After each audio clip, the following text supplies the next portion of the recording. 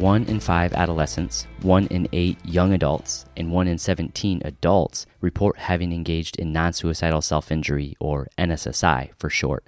But how do these numbers vary across countries throughout the world? Are there countries with higher or lower rates of self-injury? After all, we have listeners tuning in from across the globe, so shout outs to our listeners in Chile, Argentina, Ghana, Dubai, Kazakhstan, Scandinavia, Croatia, France, and all of Europe, India, Russia, China, Singapore, and all of Asia, Australia, New Zealand, and North America, among so many others I wish I had time to list. Are there specific races or ethnicities with higher or lower rates of self-injury? How prevalent is NSSI among indigenous people? And what role does culture play in the form, function, and meaning of the self-injury? To answer these questions and to also talk about NSSI and tattooing, I am joined today, all the way from New Zealand, by Dr. Marc Wilson.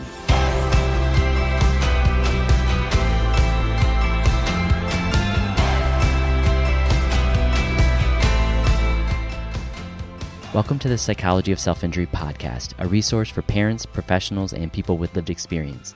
I'm your host, Dr. Nicholas Westers, clinical psychologist at Children's Health, associate professor at UT Southwestern Medical Center in Dallas, Texas, and chair of the Media and Communications Committee of the International Society for the Study of Self-Injury, or ISSS, or simply ISSS. Professor Marc Wilson is intellectually indigenous to Te Arenga Waka Victoria University of Wellington in Aotearoa, New Zealand, having started there as a small child and never leaving. He has two main strands of research, one that focuses on political, social, and science attitudes and behaviors, like voting, dietary behavior, attitudes to climate change, and one focusing on adolescent mental health, and specifically around non-suicidal and suicidal ideation and behavior among young people. This second strand of research has been supported by grants from the Health Research Council and Marsden Fund. He has local and national awards for his teaching, as well as his science communication and outreach. He has written a psychology column for the New Zealand Listener for the past 10 years. Welcome, Dr. Wilson. Thank you for joining us on the podcast today. It's great to be here. Hopefully I pronounced the terms correctly of the Te Arenga Waka Victoria University of Wellington in Aotearoa, New Zealand.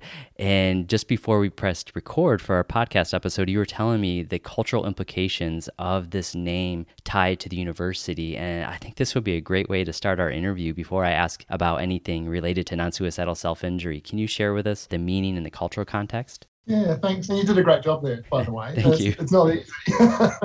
So Aotearoa, New Zealand is legally a bicultural country, and governance is theoretically split between Māori, who are the indigenous people of New Zealand, and the descendants of the people who colonised the country.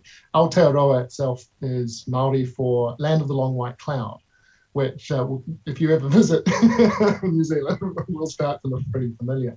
But the name of the university represents that bicultural status. And so obviously Victoria University harks back to Queen Victoria, who was the queen at the time of the establishment of this place. Wellington is the name of the city, but Te Arenga Waka is Māori for the hitching post. So it's the post that you tie your canoe to so it doesn't float away. And so it symbolises for us that relationship, students coming to us, effectively hitching their waka, their canoe, to this place. And I love that symbolism. The Māori were the early colonists of this land, and they came here from other parts of the Pacific, originally from Hawaii. So the Māori has a lot in common with the Hawaiian native language as well. But of course, they travelled here in a number of waka or canoes, and so many people trace their lineage, their whakapapa, back to those particular canoes. So again, we see that symbolism coming through. And this is relevant to our conversation today because we're going to talk about the global prevalence and cultural relevance of non-suicidal self-injury that affects everyone throughout the world. And so we will come back to that. But before we do, I wanted to ask you, like I ask everyone else, how did you become interested in the first place in researching non-suicidal self-injury? Yeah, I love that question. It gives me a chance to talk about myself. So actually, in this particular case, it comes back to something that my wife said. My wife is a clinical psychologist who for a long time has worked in child and adolescent mental health services around Wellington, and has during that time become a hard case specialist. So you only got to see her if you were a really unhappy adolescent. And one day she came home from work and said, it's bizarre. All of the young people I see seem to hurt themselves. And I thought to myself, look, that's bizarre. I don't understand that at all. I mean, I remember going to school and I never saw that happening. I mean, sure, Harry sat in the back of the class sticking drawing pins in his, oh, yeah, okay. So it was something which I realized had always been around, but I hadn't recognized it necessarily for what it was. And because I'm in the incredibly privileged position to get paid to ask and answer the questions that interest me, I went away, I found a set of questions to measure self-harm, Sansone and Sansone's self-harm inventory. And I got a whole bunch of first-year psychology students, well-adjusted young people, to fill in that measure, and was really surprised by what came out the other end, that a measure which had been designed for use with people diagnosed with borderline personalities was suggesting that something like 25 to 30% of my first-year class apparently had borderline personalities. And that was the first hint to me that something is going on. Self-injury is obviously prevalent among those with borderline personality disorder, but people who self-injure doesn't mean they have borderline personality disorder. It's not as prevalent. Yeah, I mean, this is back in a time, and this is almost 15 years ago. This is before conversations about disentangling the relationship between self-injury and borderline personality diagnosis in the DSM. And in fact, many of the people made contributions to that as part of the International Society for the Study of Self-Injury, played instrumental roles in that.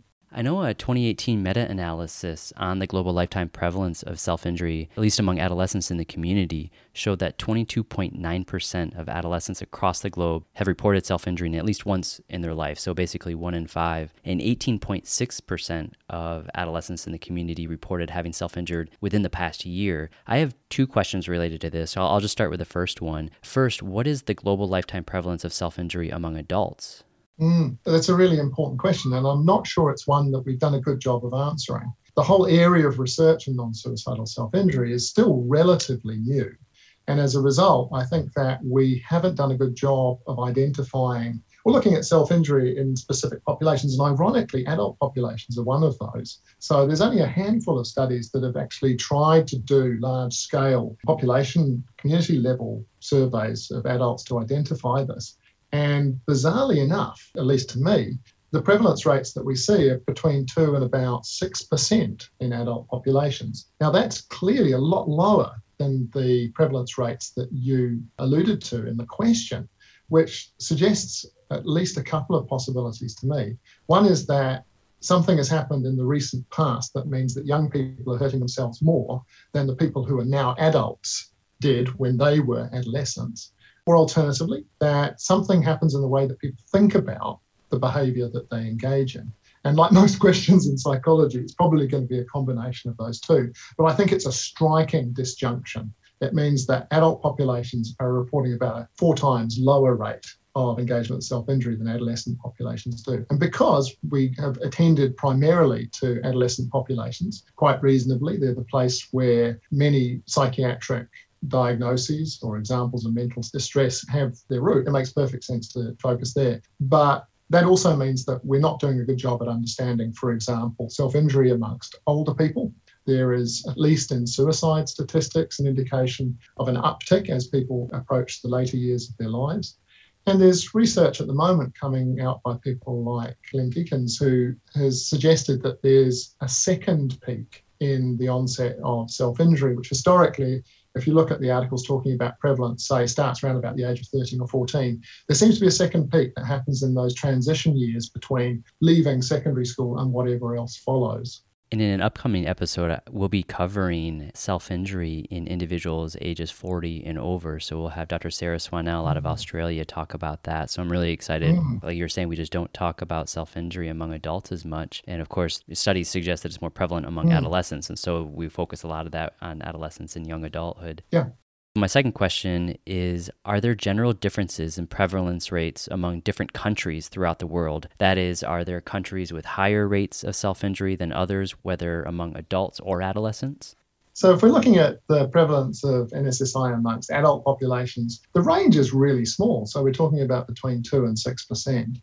I mean, one of the studies that gets cited most commonly here in that conversation, Briere and Gill, back in 1998, reported about 4% prevalence. We don't know enough to actually, I don't think we've got the statistical power actually to answer the question about whether or not there are statistical differences. Certainly the meta-analyses of adolescent and young adult NSSI suggests that the prevalence rates vary between about 15 to 20% if you look across the various reviews of them. In terms of where in the world we might see differences, I've been really interested in reviewing the research around cross-cultural or cultural self-injury, that we've got a small number of families of research. So we've got a small number of studies that compare self-injury across 2 or more nations using the same measures. And this is really important because one of the problems we have in this area of research is that we have a lot of different ways of operationalizing and asking about self-injury. So studies which involve collaboration across nations using the same measures are really important to allow us to compare apples with apples. So those studies typically show very similar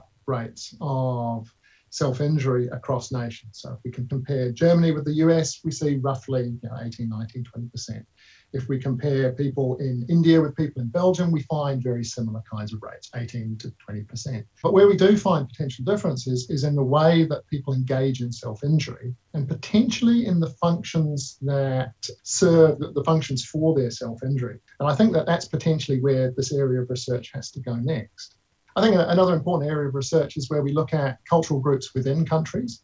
So it makes perfect sense in the context of Aotearoa New Zealand, for example, to try and find out the prevalence amongst Māori, amongst Pākehā, who are the New Zealanders of European descent. But because we're also a nation that sits in the Pacific, we also have a fairly high proportion of people from different parts of Asia.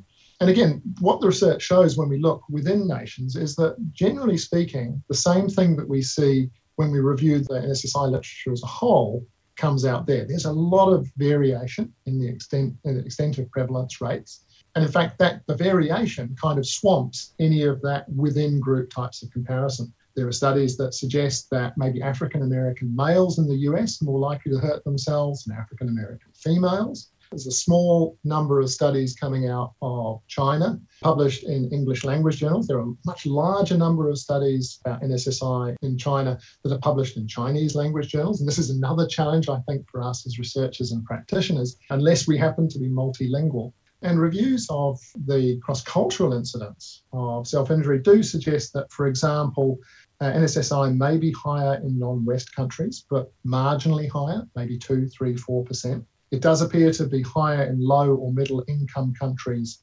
than in developed countries. But when we look within nations, for example, within Western nations, which characterize the majority of research on NSSI, something like 85% of all the studies that have ever been conducted on NSSI have been based either in Western or English-speaking nations. And that actually is quite consistent with what we know about psychological research, full stop. About 90% of psychological research in English language journals is based on Western samples, and then this means that the other 10% represents the other 90% of the world. When we look within countries, at least in Aotearoa, we don't actually necessarily find big differences between different ethnic or cultural groups.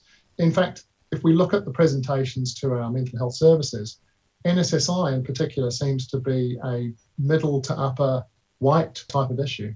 Well, I wanted to go back through these comments that you made. So we started off by talking about self-injury across nations and the prevalence. You mentioned India compared to Belgium, which, I mean, India and Belgium are in the top 10 countries that listen to this podcast. And then you mentioned other countries, which reflects pretty much the same prevalence rates across the globe.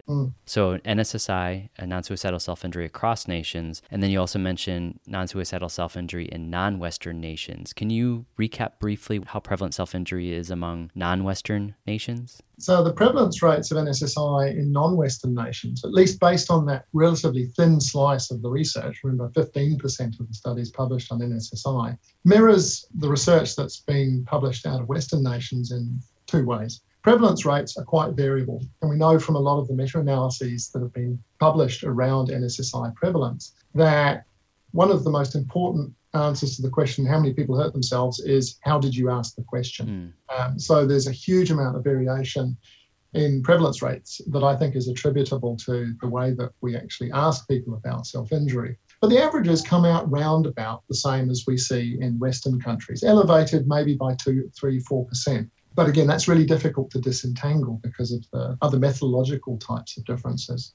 I know here in the U.S., there is the Centers for Disease Control and Prevention that every 2 years it does a study on adolescent high school students, grades 9 through 12, throughout the U.S. and breaks it down by state. Only a few states ask about non-suicidal self-injury, and prevalence rates are similar across all the states. But then there's one state that has a really low prevalence rate, really low being about 12% compared to the other states, which is around 18, 19, 20%, which matches globally. But then if you break it down and how they ask the question is asked differently in this state, and that state's Delaware. Delaware had about 12% of high school students reported self-injuring in the past year, and they had asked the question just generally, have you ever hurt yourself on purpose within the last year without intending suicide, yes or no? But then the other states that have higher prevalence rates, which is consistent with other research throughout the world, is when they give specific options related to the frequency of the behavior. So a teen could endorse 0 times, 1 time, 2 or 3 times, 4 or 5 times, or 6 or more times. So then the prevalence rates were actually higher. So that's an interesting point. Well, I think that certainly some of the research that I've been doing recently, looking at how asking the question affects what people say as a result, the fewer questions you ask, the lower the prevalence you tend to get. And you tend to get higher prevalence rates by asking giving behavioural checklists, like the deliberate self-harm inventory. At the same time, resources like the CDC's Youth Risk Behaviour Surveillance System is really important because it captures thousands and thousands of young people and their potential behaviour. And it's really important. I appreciate that the United States is really 50-odd countries all sort of inconveniently glued together, right? So it's really easy to sort of over-homogenise. But NSSI rates from the CDC surveys are highest amongst Native Americans and Alaska Natives, so close to 21%. Not that much higher than the overall rates, but still significantly so, compared to, say, Hispanic youth, whites, and African Americans. And interestingly, in the CDC surveys, African Americans come out about 12% in terms of self-injury rates. But again, that may be obscuring something because of potential differences in the way the questions are assessed.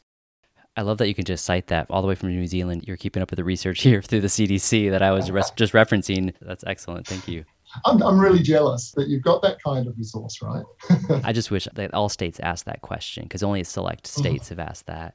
So we talked about self-injury across nations. Now, self-injury in non-Western nations. You had mentioned a large Asian population in New Zealand. Lately, probably every other week, I get requests to review manuscripts on self-injury prevalence and characteristics from authors and researchers in China specifically, but from Asia. And it's really interesting. There's a proliferation of research coming out of there. Yeah, I'm intrigued by this as well for a couple of reasons. One is because I'm interested in self-injury research, but I'm also interested in what this might signal for the kinds of social and contextual imperatives that researchers might be feeling in particular places. If I use the example of eating disordered behaviours, for example, for a long time it was the case that eating disordered behaviours were almost unheard of in many Asian nations. And there's some reason to think that the increase in prevalence of ED in those places is in part because of a kind of cultural contagion. The fact that it's been a big deal for us here in the West. Things like the internet have made these sorts of things much more easily available to people outside of the countries which report high ED rates, for example. So we're seeing, this thing that we worry about in NSSI, contagion within, sort of close communities, playing out at the national level. So I think there's some reason to think that one of the things I think about NSSI is that it's part of a large smorgasbord of things that people can do to manage their emotional experience. And this is in part the reason why I think we have higher prevalence rates of NSSI now than we did 50 years ago, if we had the data, is because it's now much more available. It's much more visible to young people by virtue of popular media and things like social media and the internet. Absolutely. I'm not sure that answered your question. Talking about eating disorders, yeah, it's relevant. We just did an episode on eating disorders and self-injury, and listeners that are familiar with the Fiji studies, that's a fascinating study where introducing television to Fiji, where there was essentially no eating disorders, and then you introduced TV, and then there were eating disorders. And so people, when they look at self-injury as a potential coping mechanism, they may try it, see if it works for themselves. If it doesn't, then they move on. And for those that do, they might use it effectively to regulate their emotions, and then might find themselves having difficulty regulating their emotions using other ways. Yeah, whatever might be adapted in that particular cultural context. And I think this is one of the things that I've learned by looking at this cross-national, cross-cultural literature, is that this thing that I think of very much in terms of the definitions provided by researchers like Matt Nock and by the ISSS don't necessarily survive well when you take them into another context. It's like the transition from the planning room and onto the battlefield. And when I tried to understand these, I think that there's an idea in the DSM which is quite useful, sort of cultural concepts of distress, the idea that people in different contexts may express the same potential challenges in very, very different ways becomes important.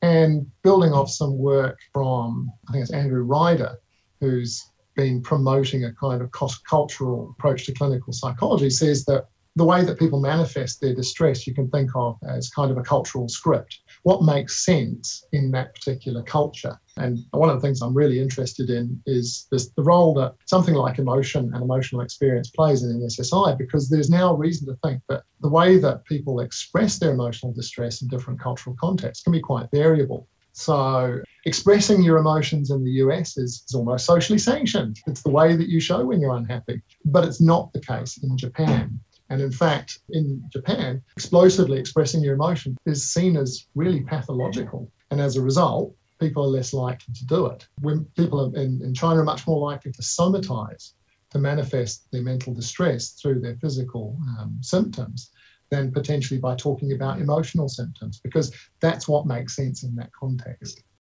I want to come back to your comments about cultural scripts in a little bit, but before I do, I wanted to recap or revisit your comment earlier about self-injury among minority groups within nations. So much research, especially early on, focused on self-injury among whites. Like you had mentioned earlier, there was this white teenage girl problem that people think of when they think of self-injury, which is just a myth because we know that non-white self-injure, males self-injure. But I want to ask, what is the prevalence of self-injury among minority or non-white groups? And is there one race or ethnicity with higher or lower rates of self-injury? So I'll use as an example to sort of kick off answering that question, a review by Rojas Velasquez and colleagues in 2021, which looked at NSSI characteristics among African-American and Hispanic adolescents. They managed to find about 15 studies with mixed ethnicity samples, which included enough of each group to actually analyze. And this is one of the challenges in our research, is that particularly when we're using convenience samples, we're going to find an overrepresentation of whoever is the dominant group. And I think there are also some real risks in drawing comparisons between the whites in convenience samples and the minority groups in those convenience samples as well, because they may not be representative of those groups in broader society. But I mean, what Rojas Velasquez and colleagues found was that prevalence rates were highly variable. So they range between about 7% and 47%. Other studies have suggested that white and Asian participants report significantly more NSSI than Hispanics and African Americans. Some studies have found no differences in self-injury by ethnicity in highly diverse North American samples. But there are still studies that have shown that there are differences, and they may be complicated by intersectionality. So, for example, the intersection of culture or ethnicity and gender. You've mentioned the kind of dominant Western stereotype of NSSI as something that young white women might do, primarily through cutting, for example. And that means that we're probably missing something really, really important, particularly if we only ask questions in ways that kind of lend people to self-identify with that stereotype. So if you're an older, non-white male who hurts themselves in ways other than cutting, you may not see yourself in that question. So we're probably underestimating those kinds of rates. But again, there's a huge amount of variation in the within culture research looking at different groups within nations that I think makes it really difficult to draw conclusions. But I think that what we do need to be aware of is that if we think of things like the experiential avoidance model, which really informs my understanding of NSSI by Chapman and colleagues, which starts initially with some kind of unpleasant thing happening in the environment, like you're being bullied, it might be losing a job, getting a grade that you don't like, for example, generating these intense negative emotional experiences that you need to manage in some way. And one of the ways that you can do that is through avoidance and potentially through self-injury. Many of the things that minorities experience fit really nicely into that stimulus part, the thing that kicks it all off. So experiencing racism, for example, experiencing bullying in association with race. In the area of mental health research with rainbow communities, for example, there's this idea of minority stress. That's to say LGBTQI plus youth experience all the stresses that other youth experience, but they also experience what goes along with not quite fitting into the societal norm box. And I would be really surprised if we don't see some of this stuff playing out also with minority groups who experience all the stresses that people in any culture experience, plus the things that go along with being a minority group and being discriminated against and experiencing prejudice. Whether or not they manifest it in NSSI is where this idea of cultural scripts potentially comes in again. So do non-white, non-Western groups manage or avoid their negative emotional experience with self-injury? That's going to depend on some of those contextual and cultural norms. Is there a relationship between racism and self-injury? Yeah, I think this is a great question. Particularly, I spent the first half of my career studying racism. And my inclination would be to say, yeah, surely there would be. But in fact, the very small number of studies that have looked at this don't seem to find a particularly consistent relationship. And again, I wonder if that's because there are a whole bunch of other things that I don't think racism is a one-on-one cause of NSSI, but it's certainly one of the things that potentially contributes to that negative emotional environment. What about acculturation or level of acculturation? Is there a relationship between acculturation and self-injury? Yeah, so NSSI amongst minority youth appears to reflect at least partly acculturation. So that's fitting into a different cultural milieu from the one that either you were born into or alternatively the one that your parents were born into. Immigration stress itself, so the stress that goes along with moving between contexts. The peer victimization that goes along with, so bullying that goes along with looking different from other people in the playground. Certainly in North American samples of Hispanic youth, familial drug use and the other challenges that go along with watching your family struggle potentially to acculturate, usually in contexts where in many parts of the Western world, minority groups tend to be power and status minorities as well and have less economic resources, which again add to the stress that we have to deal with in the course of our lives. At the same time, I think that we can balance that off against protective factors that come from being part of a potentially relatively small community within a community. So social support and connection to others that are part of that community. They've been shown to be protective for African American and Hispanic youth. Cultural identity, church attendance for African Americans. In Aotearoa, there is a very important perspective on Māori mental health that is sometimes called the culture as cure model. The idea that historically Māori people have become dispossessed of their whenua, their land, but also their identity through the processes of colonisation. One thing that's been really important in this is language. Colonisers learnt very quickly on that if you want to destroy a culture, then you prevent people from speaking their Indigenous language. As a result, the argument is made that many Māori in Aotearoa don't feel the connection to their indigeneity in the way that they used to and potentially the way that they should. And as a result, not only are behaviours like NSSI, we have extremely high suicide rates amongst Māori, particularly young Māori men, that reflect historical trauma. And that one potential way to remediate this is to try to bolster people's connection to their whakapapa, their genealogy, and also the cultural and ritual practices that go along with being part of that group. So in New Zealand and lots of other parts of the world that acknowledge this as a challenge, we're seeing a lot of enrichment effort going into revitalising language. In Aotearoa, about 15% of the population are Māori, and a very recent survey suggests that the rates of familiarity with Te Reo Māori, the language, are the highest they've been for 100 years. And as a result, the culture and cure model would suggest that we should start to see better health, social, economic outcomes for Māori as a result of this reconnection with their cultural identity. This is so relevant. Just this morning or this afternoon, I actually did an interview with one of our local newspapers, the Dallas Morning News, on language brokering among children, where we have immigrant youth or children of immigrants. Here they are either translating written material for their parents in medical settings or bank statements, their family's financial numbers, basically, and then interpreting, so serving as interpreters, this language brokering. And sometimes language brokering among young people, they become become discriminated against. They're on the receiving end of racism, and that lowers their self-efficacy in being able to interpret for their parents, and then also results in depression and anxiety. And it's so interesting, your comment about colonization and how you destroy a people, you destroy their ability to speak their own language. And that's so fascinating and so sad too. Yeah. But building this identity, this racial identity, and being proud of who they are can protect a lot of these negative effects. Yeah, and I think that makes perfect sense based on what we know about psychology. So Aotearoa is importantly different from a number of other Western colonies because we have a thing called the Treaty of Waitangi, Te Tiriti or Waitangi, which was a treaty signed between the British Crown and the chiefs of the major tribes, or iwi, in New Zealand. The British worked out reasonably quickly that it was going to be really hard to actually beat the Māori on the battlefield. So they signed a treaty instead, which sets out several principles for the relationship between the Crown and Māori. And that is, we don't have a constitution, but it's as close as a constitutional document as we have. So a lot of legislation alludes to those principles. And as a result, there is a legal redress for Māori who feel that that relationship has been transgressed. If we look at Australia, for example, there aren't any obvious equivalents of Te Tiriti.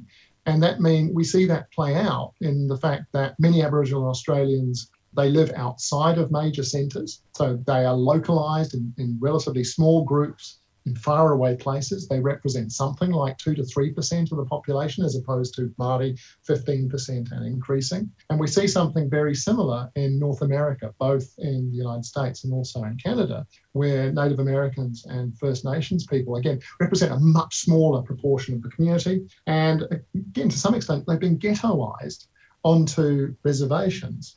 And I think that's a really tough position, in part because of what research about acculturation says. So I'm fortunate enough to work in a department where we have a number of experts on cross-cultural psychology.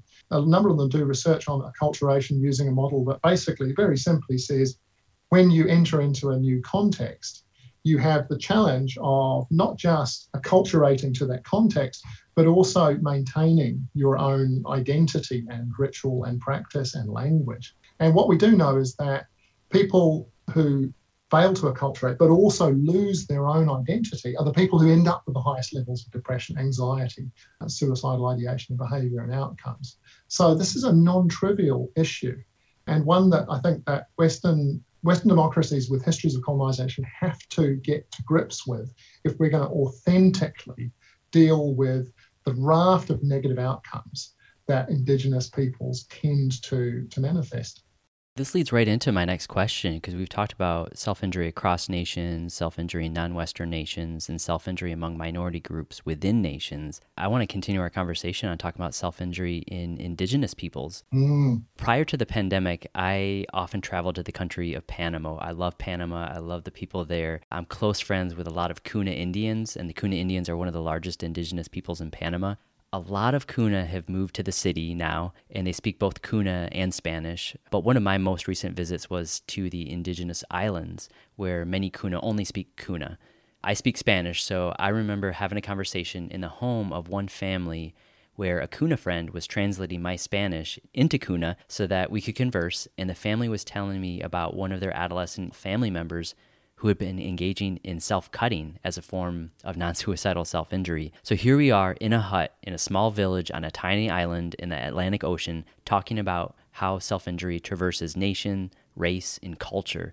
I know you've done a lot of work with Indigenous groups in New Zealand, specifically the Maori. How prevalent is self-injury among Indigenous peoples, and what role does culture play in the form, function, and even meaning of the self-injury? Yeah, I love that anecdote. It reminds me of seeing self-injury expert Barry Walsh talking about a very similar type of interaction, but on an Indian reservation. And not only that sort of bizarre experience that you report of being outside of your professional life in this very different context, but talking about self-injury, but also the challenges to his own assumptions that went along with that. I think this is one of the most challenging issues I see for researchers and practitioners, because we have this very nice definition of non-suicidal self-injury as something that involves deliberate tissue damage without suicidal intent and not for reasons that are socially sanctioned. But qualitative research with Indigenous people our own here in Aotearoa, but also research with Native Americans in North America, for example, suggests that if we actually sit down and talk to people, particularly young people, about self-injury, they tend to use a broader definition of what constitutes self-injury than we do in our definitions.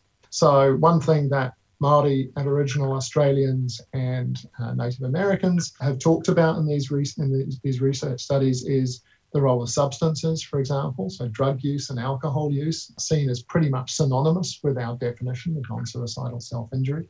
Amongst Pacific peoples, there's a small amount of research that suggests that things like damage to your spirituality are also really, really important. And I think, you're a clinician, and I suspect that there's no way you would say spirituality isn't something that enters into the clinical practice space, but our models of understanding mental distress from a Western standpoint tend to focus much more on the psychological than they do on these rather more ephemeral or metaphysical types of elements. So in that very first study that I briefly alluded to, I used Sansone's self-harm inventory. And one of the questions that basically it says, have you ever done any of the following? And there's a long list of things, which includes cutting, it includes scratching, but it also includes this really interesting question, which is distancing yourself from God. And in my sample of first-year university students, very few people endorsed that, but every single one of them that did were Pacific Island nations youth, for whom faith was integral to their identity.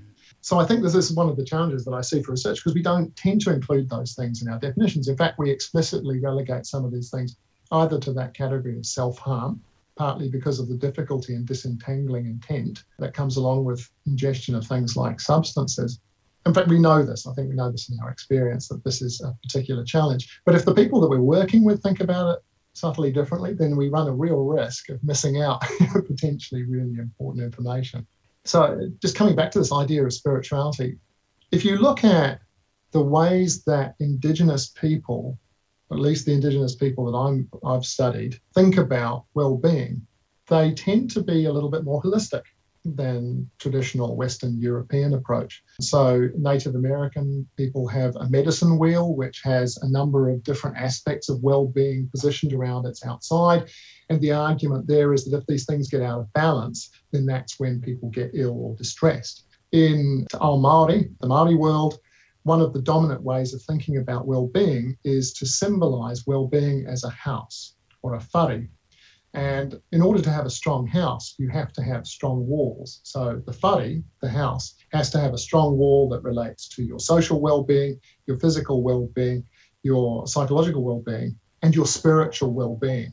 And so I think that one of the implications potentially for people who are working in a clinical context is to potentially appreciate the importance of these things in ways that maybe we wouldn't necessarily think about them in the context of necessarily the way that we move through the day, or that most of our clients would.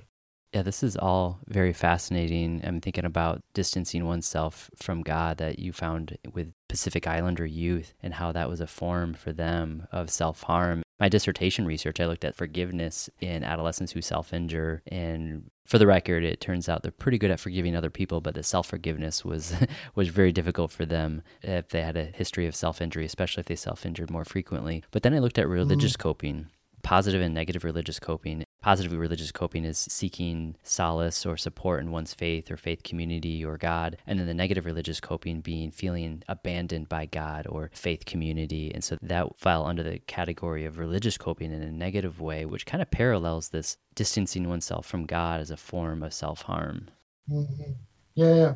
No, I'm really interested in that for several reasons. One is that, my understanding of the psychology of religion literature is that generally speaking, people who are members of a religious congregation tend to live longer and be happier. And if we try to disentangle the reasons for that, part of it's that being part of a congregation means that you've got a social network that you feel part of, that you share values with, and who can actually come and help when bad things happen. And while there's only a very small amount of research on the relationship between religion, religiosity, and NSSI, what there is seems to suggest that actually it's a positive thing. It's a buffer. It's a support that people can turn to in times of challenge. It's maybe a little bit more nuanced than that. So the point that you've kind of alluded to is that people who hold their faith in different ways may use it in different ways. So, for example, youth who come from more conservative religious faiths seem to show a few more negative outcomes than people who come from more liberal religious faiths. And when we look at intersectionality, one of the few studies that has ever done this, looking at the Sami indigenous people in Scandinavia, shows that NSSI rates were approximately the same amongst Sami youth and as non-Sami youth. But Sami youth who were part of the sort of dominant faith for the Sami people showed the lowest rates of NSSI of all. And this, I don't think, is entirely surprising. We know that one of the single biggest predictors or most consistent predictors of NSSI is not having a social network or having a limited social network, not having confidants. And I think the thing that goes along with holding a religion, particularly if it comes with a congregation, is that you have those things. These are fascinating studies. I'm so glad you're so well versed. We can talk about this all day. Which this is perfect. This is exactly what I wanted us to talk about in this episode, and because we just don't talk about it much in the research. And I think that your work in this area is so relevant, because one of my questions was related to like the form, function, and meaning of self-injury. And here you are sharing the different cultural narratives that are at play when it comes to self-injury. Yeah, I'm glad you mentioned that, because I was going to come back to that issue of sort of form of self-injury, because I'm thinking of sort of Armando Favatz's idea of sort of cultural psychiatry. And in his chapters and work where he's intersected with NSSI, he's talked about culture as being the matrix in which all behavior occurs, and specifically in the context of what we're talking about today, NSSI. And one of the points that he makes is that self-injury related rituals have been with us throughout time. And where we see them, they have historically tended to serve a function of remediation or trying to reduce threat. So if there's a moral challenge to either individuals or communities, one of the ways to remediate it is through self-harm, self-injury. If there is a physical threat, so if there's a threat to our harvest, for example. And he goes on to make the point that historically, most cultures have coming-of-age rituals. And in some cultures and in more distant times, a lot of those rituals involve damage to the body. And I think the point that he then goes on to make is really relevant here. We tend to stigmatize or assume that self-injury is a really problematic, non-normative behavior. But here in New Zealand, when I use the DSHI, I find that it's not uncommon to find 50 to 60% of my samples say they've hurt themselves at least once. And Favatsa says, if you look at the popularity of self-injury related media on social media sites, the kind of conversations that young people have in the playground, we're actually stigmatizing this as non-normative actually is really, really risky, because it ignores an important part of the puzzle. But he also says that he goes on to speculate that if one of the challenges of being an adolescent is to work out who you are and you don't feel like you're succeeding in doing that, then engaging in self-injury is not that dissimilar from these kind of historical examples of coming-of-age type rituals that he's seen throughout his travels through history and across cultures. The research that has been done comparing explicitly across populations. So, for example, while rates of self-injury may be similar between the US and Germany, Paul Plenner's work, cutting tends to be more common in the US. On the other hand, whilst NSSI rates seem to be reasonably similar across India and Belgium, headbanging, particularly amongst Indian males, is much more common than amongst Belgians, and cutting and scratching is much lower. If we think about some of the things that people who've talked about cultural self-injury have suggested, so for example, amongst Aboriginal Australians, it's not normative, it's a tolerated. A way to show your grief is by inflicting what they call sorry cuts on yourself. In Aotearoa, traditionally, Māori people may have engaged in a form of self-injury called hei to manifest their extreme grief. And so these aren't necessarily things that we would see amongst the Pākehā population in New Zealand. These particularly cultural ways of manifesting our extreme emotional experience that again illustrates this point about cultural scripts. What makes sense in your cultural context as a way to manifest your emotion and your distress? Earlier you had mentioned the DSHI, that's the Deliberate Self-Harm Inventory, for those listening that didn't catch that. But specifically talking about these coming-of-age cultural scripts, I'm not sure if you were at the ISSS conference that we had, I think it was in 2016 in Eau Claire, Wisconsin. Yep. where we broke out into working groups to discuss this question that still comes up. It still comes up in my work, is tattooing, whether it's self-tattooing or just tattoos in general as forms of self-injury. And I know there's consensus in our group, but I wanted to bring that up and ask your thoughts in the context of our conversation about culture and where that lies. I've actually got a master's student at the moment who's looking at people's experiences of tattooing, particularly in the context of mental health. So I'm intrigued by this. I have a small number of tattoos, but when I compare myself to my own students, and I've surveyed my first-year students, I'm seriously under-tattooed compared to them. So it's not quite normative, but it's pretty close. Just as colonizers took control by wiping out language, in many Pacific cultures, traditional forms of tattooing have been very important for several reasons. They're important for establishing your genealogy. So many Pacific tattooing forms actually tell a story of where you came from. So it's literally wearing your genealogy on your body. There's also this coming of age ritual aspect, because tattooing does involve discomfort and potentially pain. But in Hawaii, for example, there's only been a relatively recent resurgence in traditional tattooing. Māori have historically hung on to this. And so tattoos, tamoko, are particularly important as expressions of who you are and where you come from, as well as status. Māori women may wear a tattoo on their chins that serves this function. Māori men may engage in extensive tattooing. And because these have such strong cultural meaning, there are examples in our research of where they've butted up against sort of more contemporary takes on tattooing. So, for example, I suspect you have this in the US, it's sort of cultural or tribal tattoos that people might get. They often look really, really nice, but actually in many cases they're absent of that cultural value. And certainly in some of the work of my colleague Talia Kingi, this can prove problematic. So she tells a case study of a young Māori person who, let's imagine they have a fight with their parents. They go out and they go down to the tattoo parlor and they get a tattoo that doesn't have cultural meaning. And that kind of example would be interpreted as damage to your spirit, to your connection back to your ancestors, that traditional Māori tattoos are really important for embodying. And then that has to be remediated. If you get a prison tattoo, you don't want it anymore, you can go and get it removed. But for Māori, the remediation process might involve reconnecting with your river and your whenua, your land. And the story that Talia tells of a young person going back to their ancestral homeland and immersing themselves in those things from which they came as part of that remediation process. That is just so fascinating. Again, it brings it back to, the spiritual aspect too, that can harm oneself spiritually.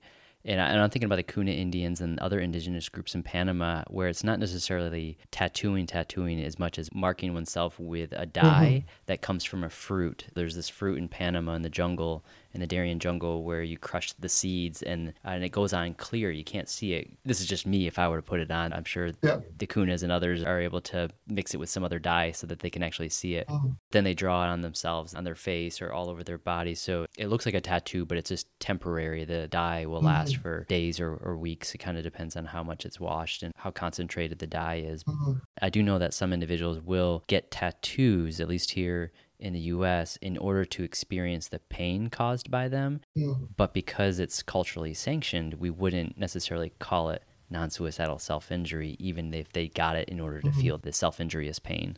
Yeah, we've come across examples of these types of accounts in our own qualitative work where people will describe getting, there's two elements to this. One is getting a tattoo to serve the same function as we think typically NSSI represents. Sometimes repeated tattooing of the same area.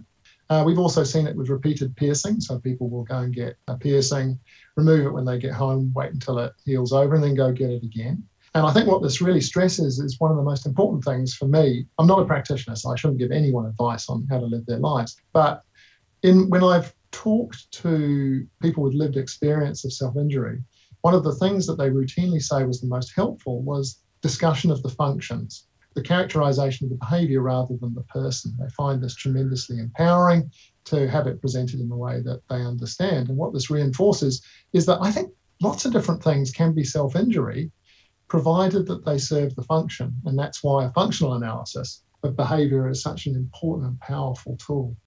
We talk about that functional analysis quite a bit in the treatment for self-injurious behaviors with Dr. Peggy Andover, so the TSIB. That's actually one of our top episodes. People are really interested in the treatment. Is there anything else that we haven't discussed or addressed that you believe is really important for us in the context of self-injury within and across culture?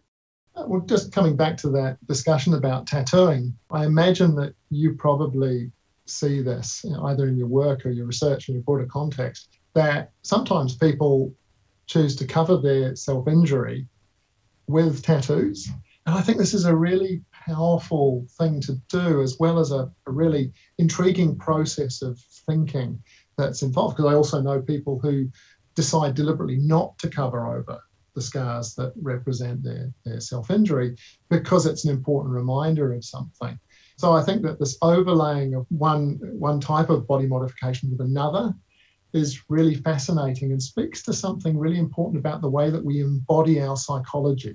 We embody the things that are going on inside of our heads. So while people in China are more likely to present with physical symptoms than potentially emotional ones, we still in our Western culture have some of these kinds of embodiments as well, even though we might not even articulate them in those kinds of ways. Yeah, that's a whole topic itself that I would like to have on this podcast, is the psychology of scarring among non-suicidal self-injury, because like you said, for some people, they're very important. Others, they don't want them. Some want to cover them as part of a form of recovery so that they don't damage. They cover them with tattooing so that they don't damage their tattoos. Yeah. And I've seen success in both ways, whether owning those scars and the meaning, as well as tattooing over them and finding new meaning. And I think it depends on the individual, but I do see that too, yeah. Yeah, because I'm interested in these things. I'd listen to that podcast, by the way. I mean, there is a small academic literature on the psychological correlates and meanings of tattooing, and that ranges all the way from sort of neo-Freudian stuff about manifesting our unconscious, all the way through to sort of the relationship between Big Five and tattoos. I'm really interested in how that research itself manifests in different cultural contexts. So some studies which have been conducted in sort of the Midwest of the US talk about tattoos and piercings in the research as cultural deviance markers, which seems to be a little bit judgy to me, right? and researchers setting out to see whether or not is it the case that people who have tattoos are actually higher on neuroticism. Actually, no, in fact, that doesn't seem to be the case. What we do know from a growing body of literature is that actually openness seems to be a predictor of things like that. And I think that's entirely consistent with this idea about exploring who you are that often comes up in narratives around things like tattooing or piercing. But I'll listen to that podcast. Great. Yeah, you mentioned the Midwest. That's actually where I'm from. So I wasn't saying anything specific.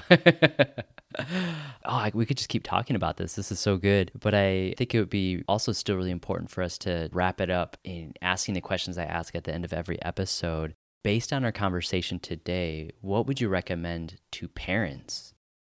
So again, I'm not a clinician, so I'm very careful about what kind of advice I give, but this is something that comes up routinely. Yeah. Right? So I think that any form of self-injury is important to take seriously. People who listen to this podcast know that it's not uncommon for adults to characterize self-injury as attention-seeking. And sure, that may be an element of the function of some people's self-injury. We know that a lot of self-injury spontaneously ends, usually by the time people start into early adulthood. But we also know that it's a really important predictor of more problematic psychiatric problems down the line. So people who persist in self-injury into adulthood tend to report poor outcomes. So it's really important to take it seriously when it occurs. I routinely come back to the words of Barry Walsh: don't freak out. Try and treat it with a kind of dispassionate interest, which is really tough for parents. And given that parents often feel really conflicted, very, very strong emotions when they discover that a young person in their life has hurt themselves, go and find out information. And there are numerous places that people could go. The ISSS website lists a whole bunch of them, which I think are a useful primer. Parents, by and large, don't feel particularly well equipped to deal with this, so go and talk to the people who are. If your child's at a school which has a pastoral care team, those people will have a good sense of what to do, and they may even already know. And alternatively, your general practitioner as a potential point of referral to other services in the event that it's judged that it's important for a young person to get some help. That is great. And I know you mentioned Dr. Barry Walsh a number of times, and he contributed an excellent episode 12, on atypical severe self-injury, so the more uncommon types of self-injury that we might come across, and I think there's cultural relevance there. Based on our conversation today, what would you recommend to professionals, whether other researchers and or clinicians? Speaking to researchers, I think we need to be more flexible in the way that we define some of the things that we're interested in. And I think a lot of researchers already do this.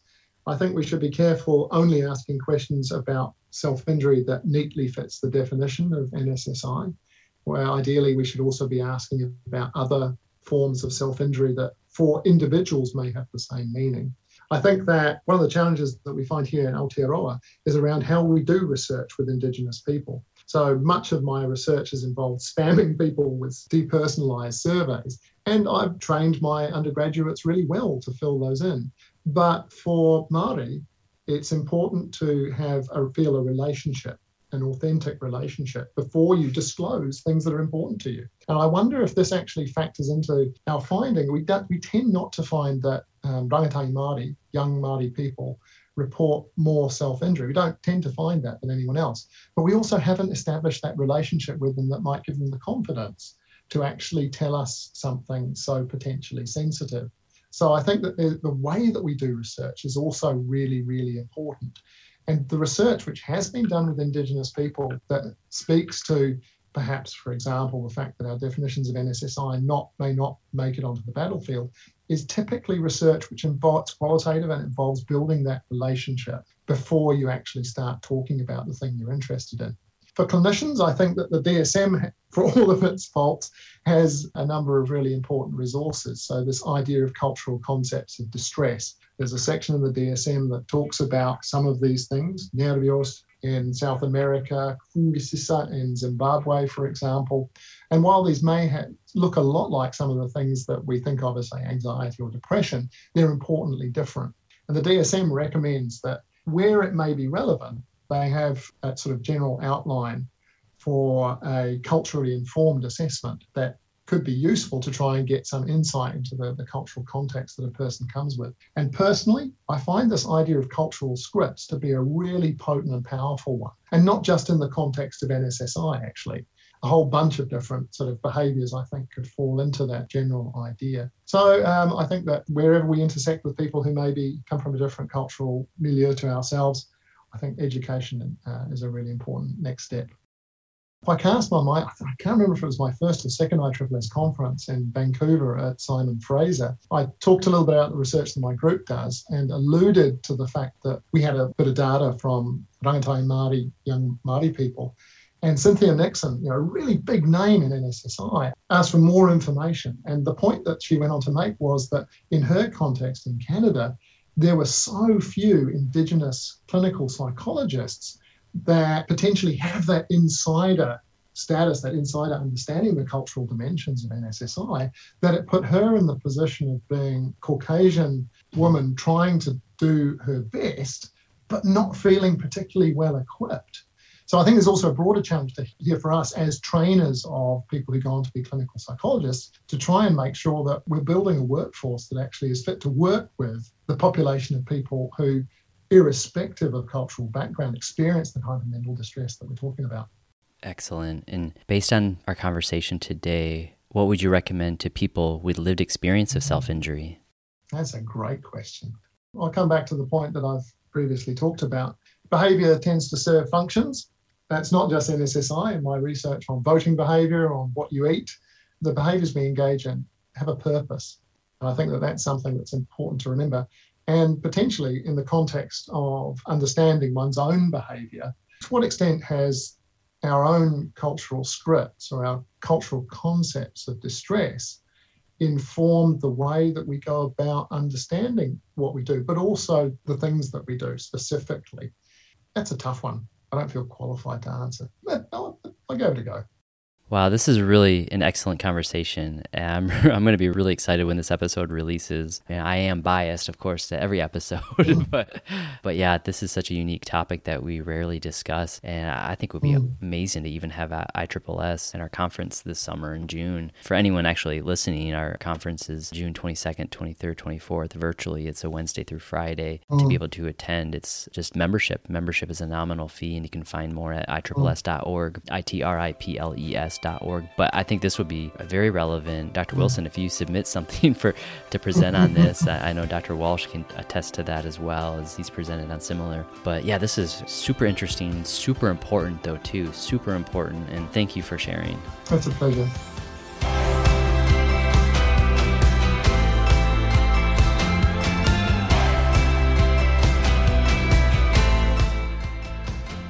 We hope you enjoyed this episode of the Psychology of Self-Injury podcast. If you have found this podcast helpful, please subscribe and please help others find us by giving us a 5-star rating, writing a positive review, and or telling your friends and colleagues. It is not considered therapy or meant to be a replacement for therapy, so if you or someone you love is in crisis and needs to talk to someone, you can reach out to the Crisis Text Line, a global not-for-profit organization providing free mental health texting service through confidential crisis intervention by texting HOME to 741-741.